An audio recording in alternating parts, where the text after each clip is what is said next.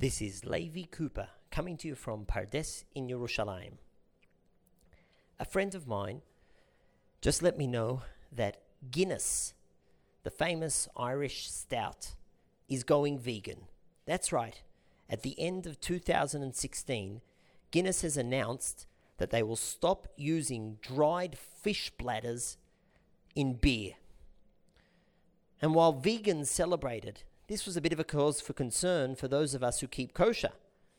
What have we been drinking until now?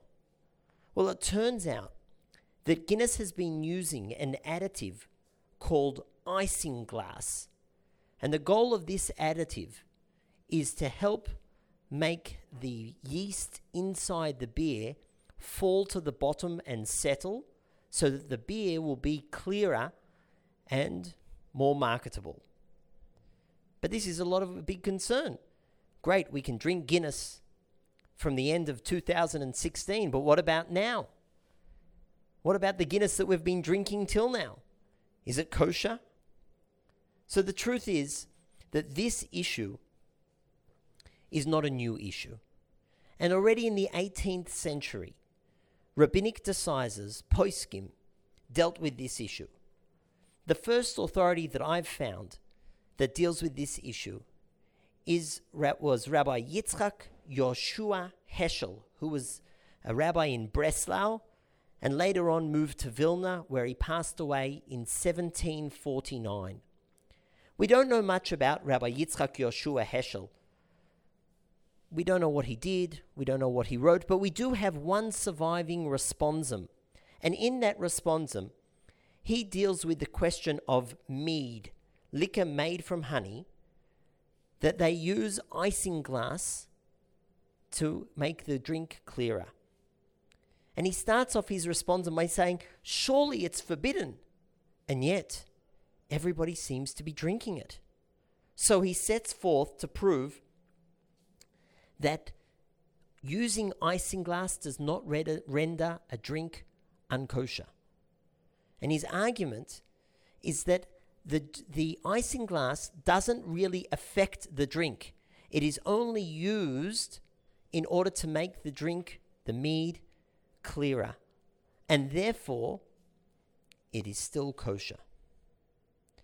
A younger colleague of Rabbi Yitzchak Yoshua Heschel, Rabbi Yecheskel Landau, the famous author of the Responsa Noda B'Yehuda, who was the chief rabbi in Prague and passed away in the year 1793, he also discussed this question. He calls this isinglass additive, he calls it by the old Dutch term, huizenblaas. I have no idea if my accent makes any sense there.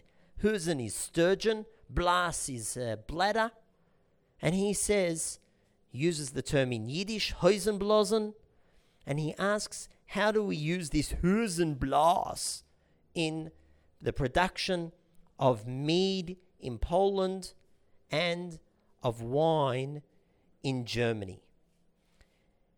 He gives an extremely long discussion where he entertains various halachic points, but he concludes that using isinglass in drinks, using huizenblasen in the production of mead and of wine, does not render it unkosher. He finishes off his responsum by saying that let Israel be.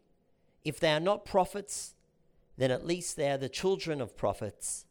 Veheter gamur hu la'niyut da'ati. In my humble opinion, it is entirely permissible. So that's good news for those of us who since 1759 have been drinking Guinness. And it's also good news for the future because Guinness should be around for quite some time, since apparently they have a 9,000-year lease on the property where the distillery stands in Dublin. And the truth is that there are many alcoholic drinks, beer and other drinks, that still use isinglass. So while the vegans may be very happy that now they can drink Guinness, we kosher people who have kept kosher, we've been able to drink Guinness and we'll still be able to drink Guinness in the future. So I look forward to having a beer with you guys sometime in the future. That's all for now. Until the next time, to the Bait Midrash!